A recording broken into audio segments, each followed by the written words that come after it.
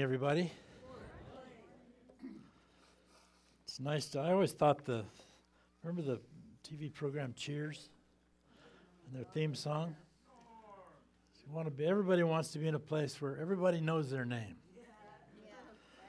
You know, I pastored at Faith Chapel for 36 years, and I go there now, and I go in the coffee shop and order my drink, and the gal in the coffee shop says, "What's the name on this?" And then I was kind of insulted the first time, but then I remembered she was probably 6 years old when I pastored there, so I guess I'll let it go. Ron Mell, who most of you would not know, was my mentor for a number of years, and before I came to Billings in 1977, he came to speak at a midweek class that I was doing that I asked him to come to. And before the class, I walked up to him and I said, "Well, Ron, I'm going to Billings, Montana to start a church. What do you think I ought to teach on?" He said, "Well, I think it would be a good idea to teach on love for about 2 years." I wish I would have listened to him. Because that creates a culture where God can do his best work. God works best in an atmosphere of love. Nobody likes to be in a place where they're not loved. Paul wrote these words that are familiar to us, "And now I will show you the most excellent way. If I speak in the tongues of men and of angels but have not love, I'm just making a lot of noise." I'm a resounding gong or a clanging cymbal. If I have the gift of prophecy and can fathom all mysteries and all knowledge, in other words, if I'm functioning all the gifts of the Spirit. If I have faith that can move mountains but have not love, I am nothing. If I give all I possess to the poor and surrender my body to the flames, the ultimate sacrifice, but have not love, I gain nothing. So I have this little formula. I think maybe I've shown it to you before. It's like an algebra formula. It's anything minus love equals nothing. Right. Anything. Whatever you do, if love is not involved, it means nothing. So I want to begin this morning by asking a question. Why do you do what you do?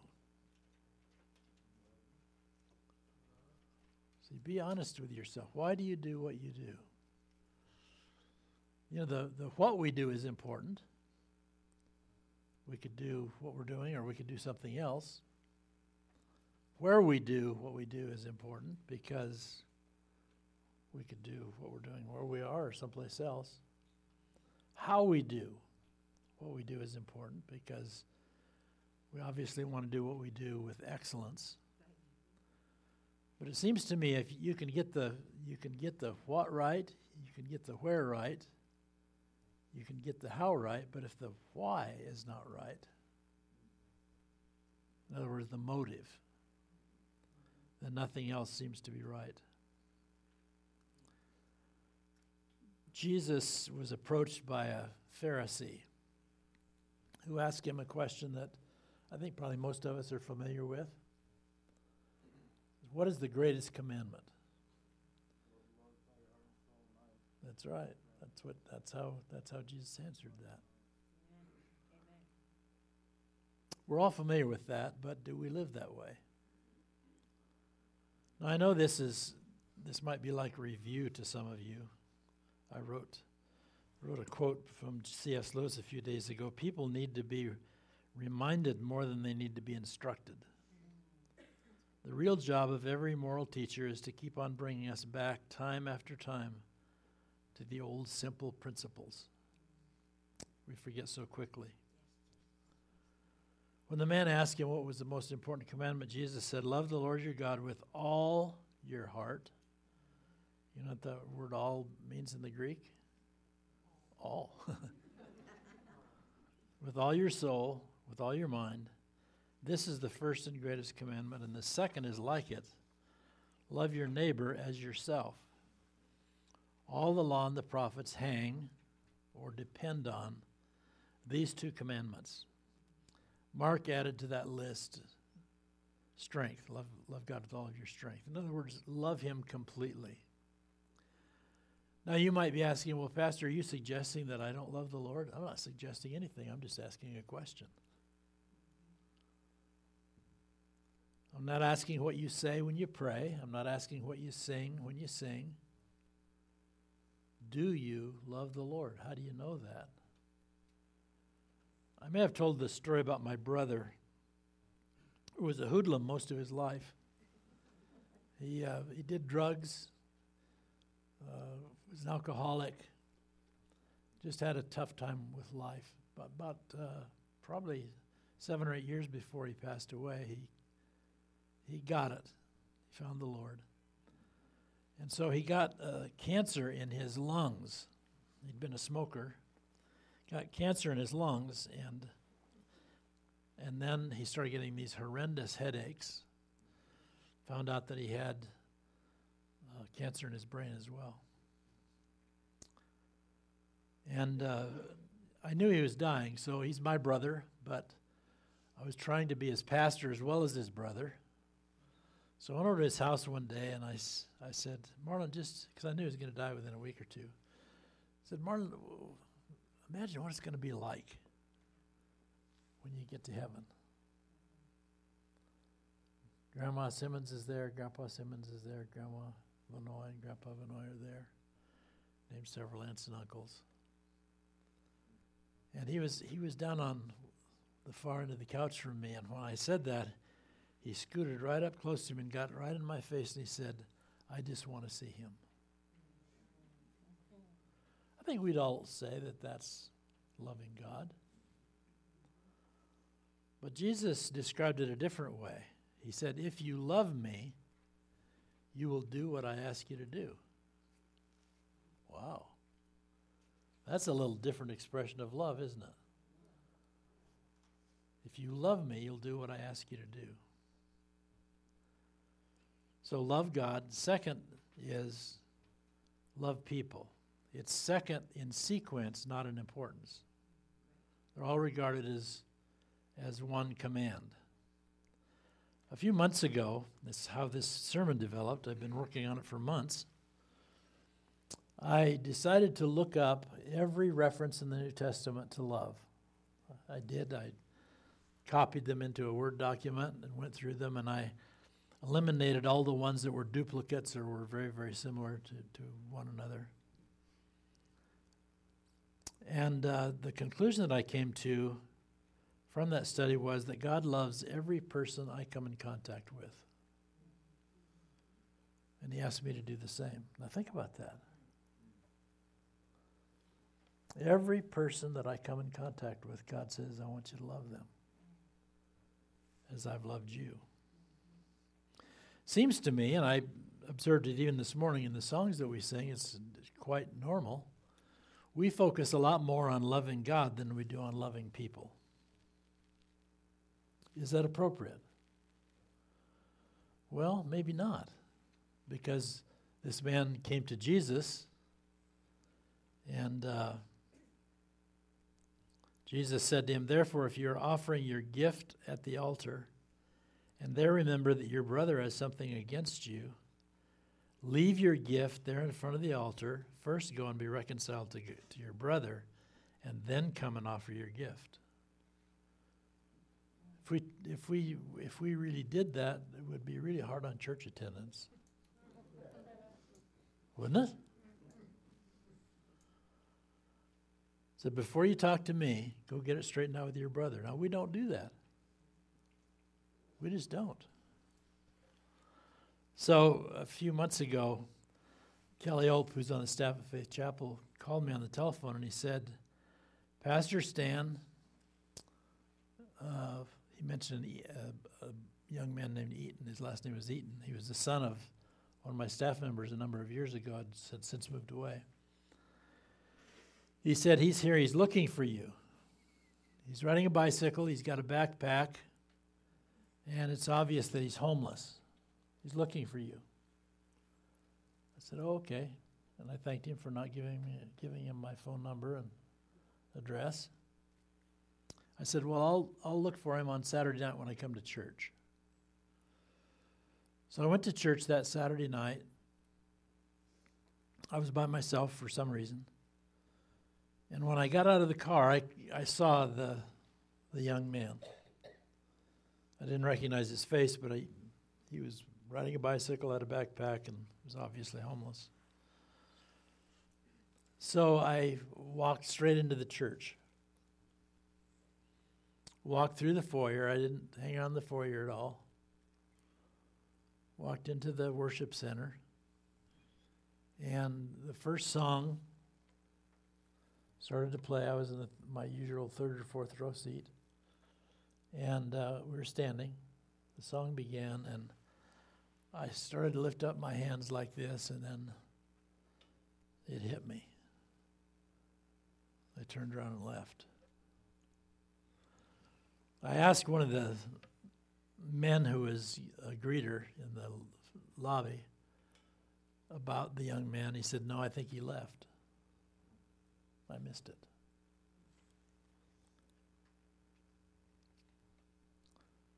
Jesus said, a new command I give you, love one another. As I have loved you, so you must love one another. Now notice this is a new command. What's new about it is loving as he loved us. By this, all men will know that you are my disciples. In other words, people will know that you're a Christian, a follower of Christ, by your love for other people. It doesn't say by your love for God. It says by your love for men.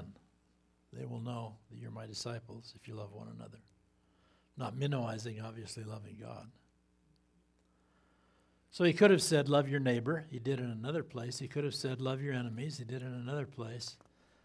But he said, love your neighbor. Or, excuse me, he said, love one another. And it seems to me that should be the easiest. It should be easier for me to love you than to love someone that I don't know or someone who's an enemy. The context of that passage of Scripture, you remember in the Gospel of John, there are a number of chapters in a row that are in the upper room. And when he said, love one another as I've loved you, the context that that's said in is that he had just washed the disciples' feet. Now, I bet nobody ever said it to you this way, and you might think it's kind of gross, but it is. Have you ever had dog poop on your shoe? Yeah. Can you imagine walking into a meal with dog poop on your shoe? Especially if it's the kind of seating arrangement where people recline and stick their feet up in your face. You might say, well, Pastor Stan, that's gross. It is gross. But that's what is being said here. When Jesus washed their feet, we think about washing of feet as something real spiritual. It's only spiritual because of the motive, why Jesus did what he did. You could say that loving in this way would be like taking out the trash, if you did it with the right motive. Cleaning out the dishwasher, mowing the grass. It's a very practical thing. As practical as cleaning the dog poop off somebody's shoes. That's how practical it is. Jesus said, I want you to love people in this way. I don't know how many of you know Nate Petzel, who's the pastor of Faith Chapel, but he's really a fine man. And when he first came, he's been the pastor there for 10 years now. I think it was the first year, maybe it was even the summer before he took over. I called him and I said, Nate, I need some help getting a patio fireplace out of my pickup. It's too heavy, I can't lift it. You got a bunch of husky boys at your house, why don't you bring them over and I'll give them $20 a piece to help me get it out of my pickup. So he brought them over, one of them. And he and his son Garrison unloaded my pickup, carried the fireplace back to the patio, unpackaged it, and put it together. I tried to talk him out of it. He started putting it together. I said, no, you don't need to do that. He just kept on working. Took him about 2 hours, I suppose. And I've noticed since then that very often when Nate and I meet together, he'll say, is there anything I can do for you? If you say that, you better be sincere. Somebody might ask you to come over and unload a fireplace. One time, my uncle's pastor came over to his house, and he was just about ready to leave. And he said to my uncle, is there anything I can do for you? Well, my uncle didn't sense sincerity when he said that. So he said, well, yes. He says, that hayfield over there needs to be mowed and raked. That's not what he expected to hear. He was saying it to be polite. He was not saying it because he meant it. So what does love look like? Well, by the illustration that I gave, our acts of service can be an expression of love. Nate has 4 children. 3 of them had moved out by this time. And he walked up to Sam. He said, Sam, what do you think about this? All your brothers and sisters have left home. Expecting Sam to like that because he was the only one left and he'd receive all the attention. But Sam said, well, that just means you'll be in my business all the time.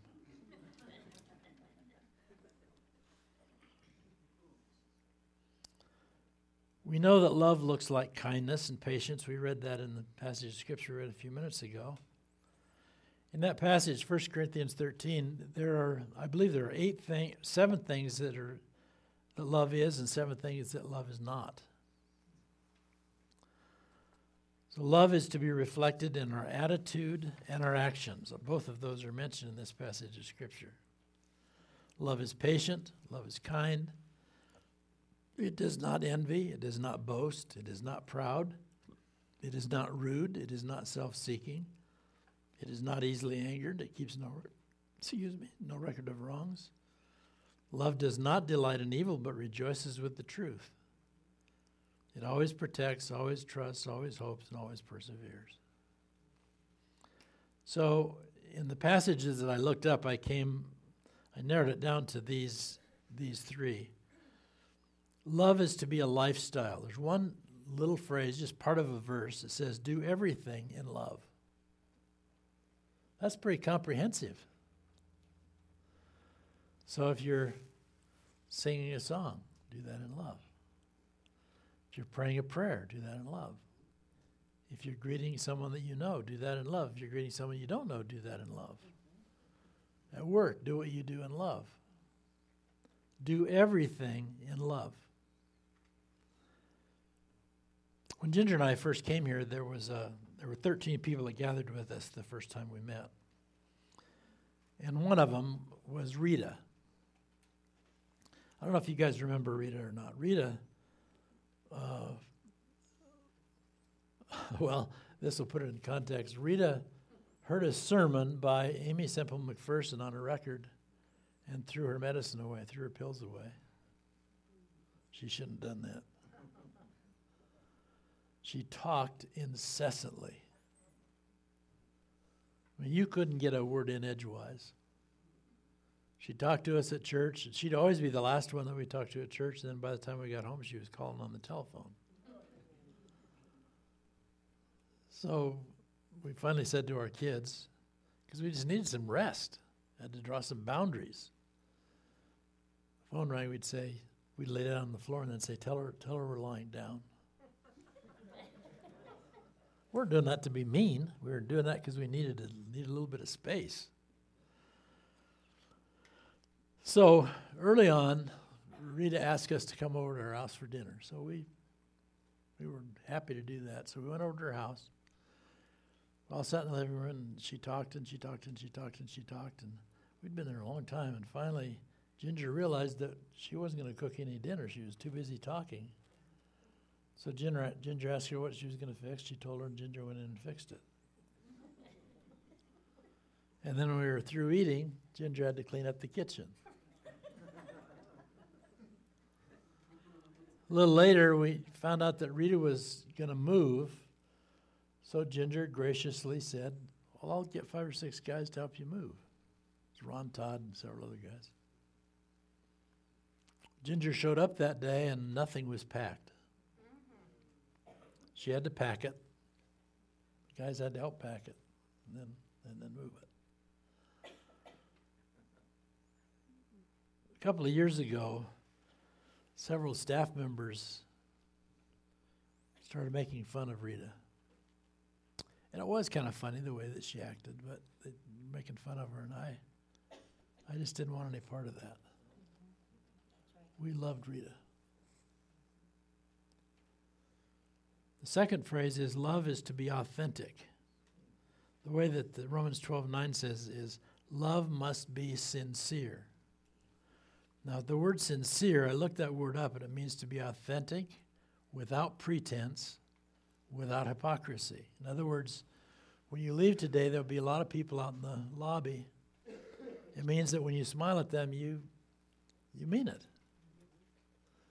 When you shake their hand, you mean it. It's authentic. No pretending involved there.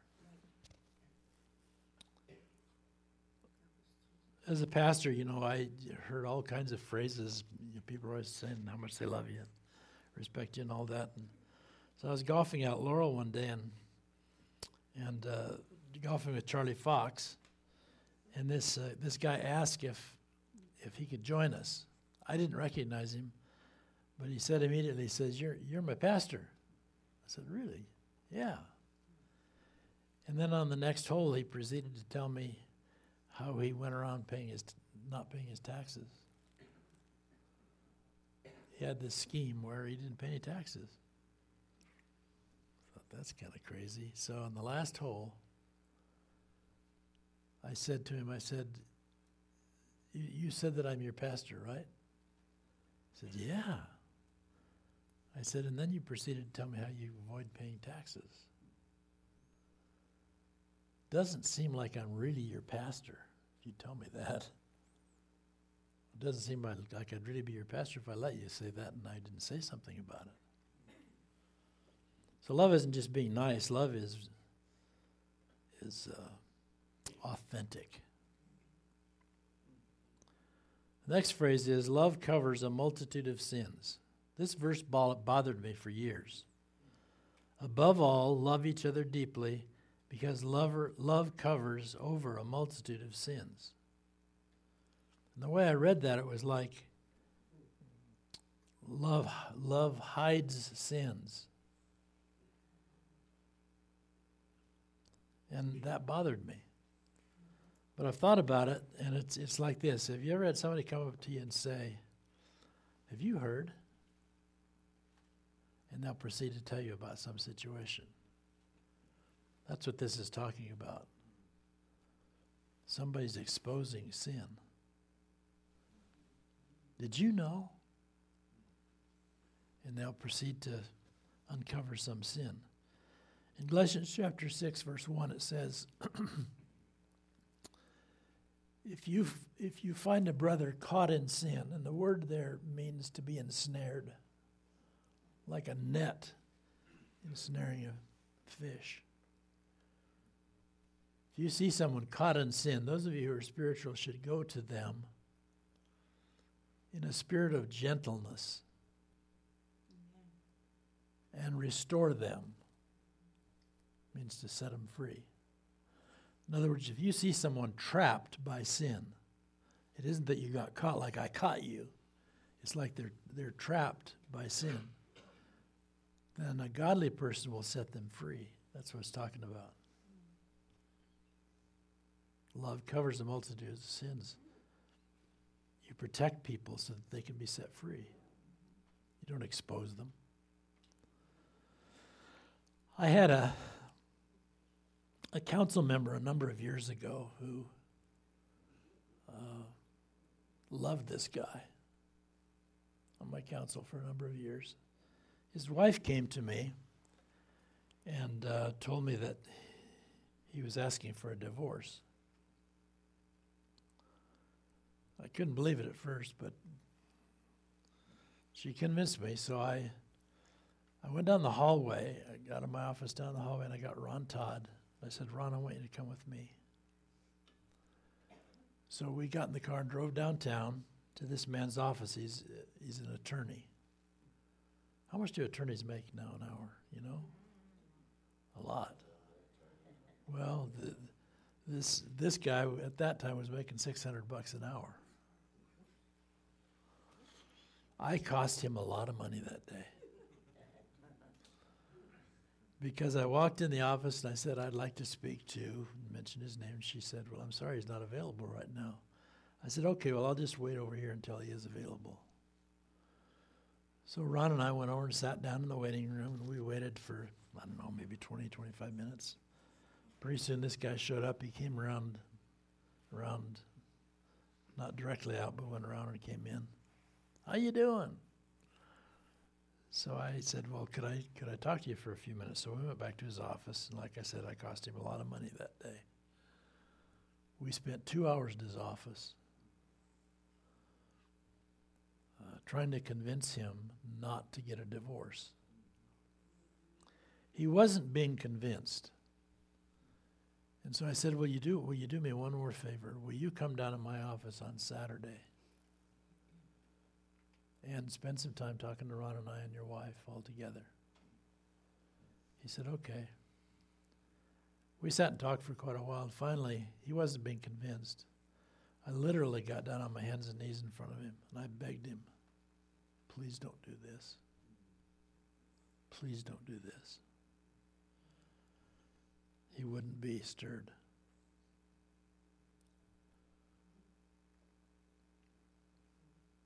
The entire law is summed up in these commands, not 600 plus. You know, there were 600, a lot more than that, or 900 and some rules that the religious people had come up with, but there were 600 plus laws. And Jesus said they're all summed up in this one. 600, that's kind of confusing, and how would you ever follow 600?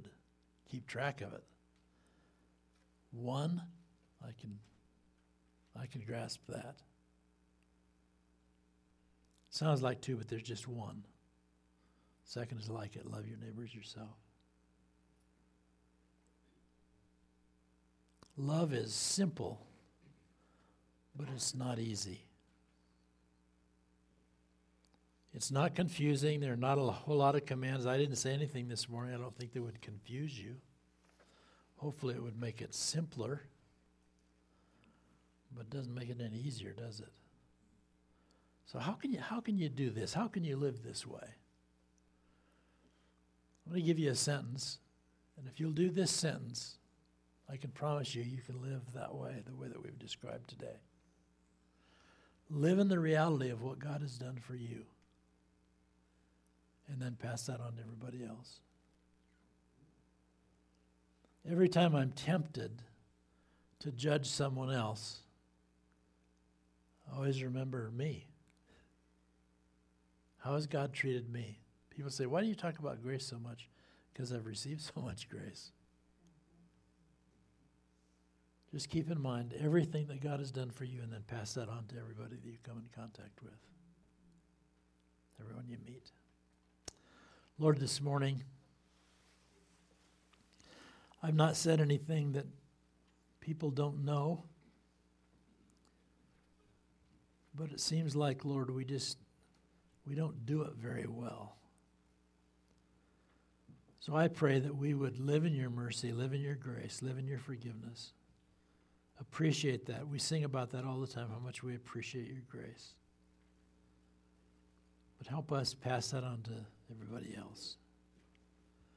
It doesn't take a genius to find fault, but it takes a godly person to look at themselves and be thankful and grateful for your forgiveness and your grace, and then pass that on to everybody we meet. I ask that you'd help us to do that, Lord.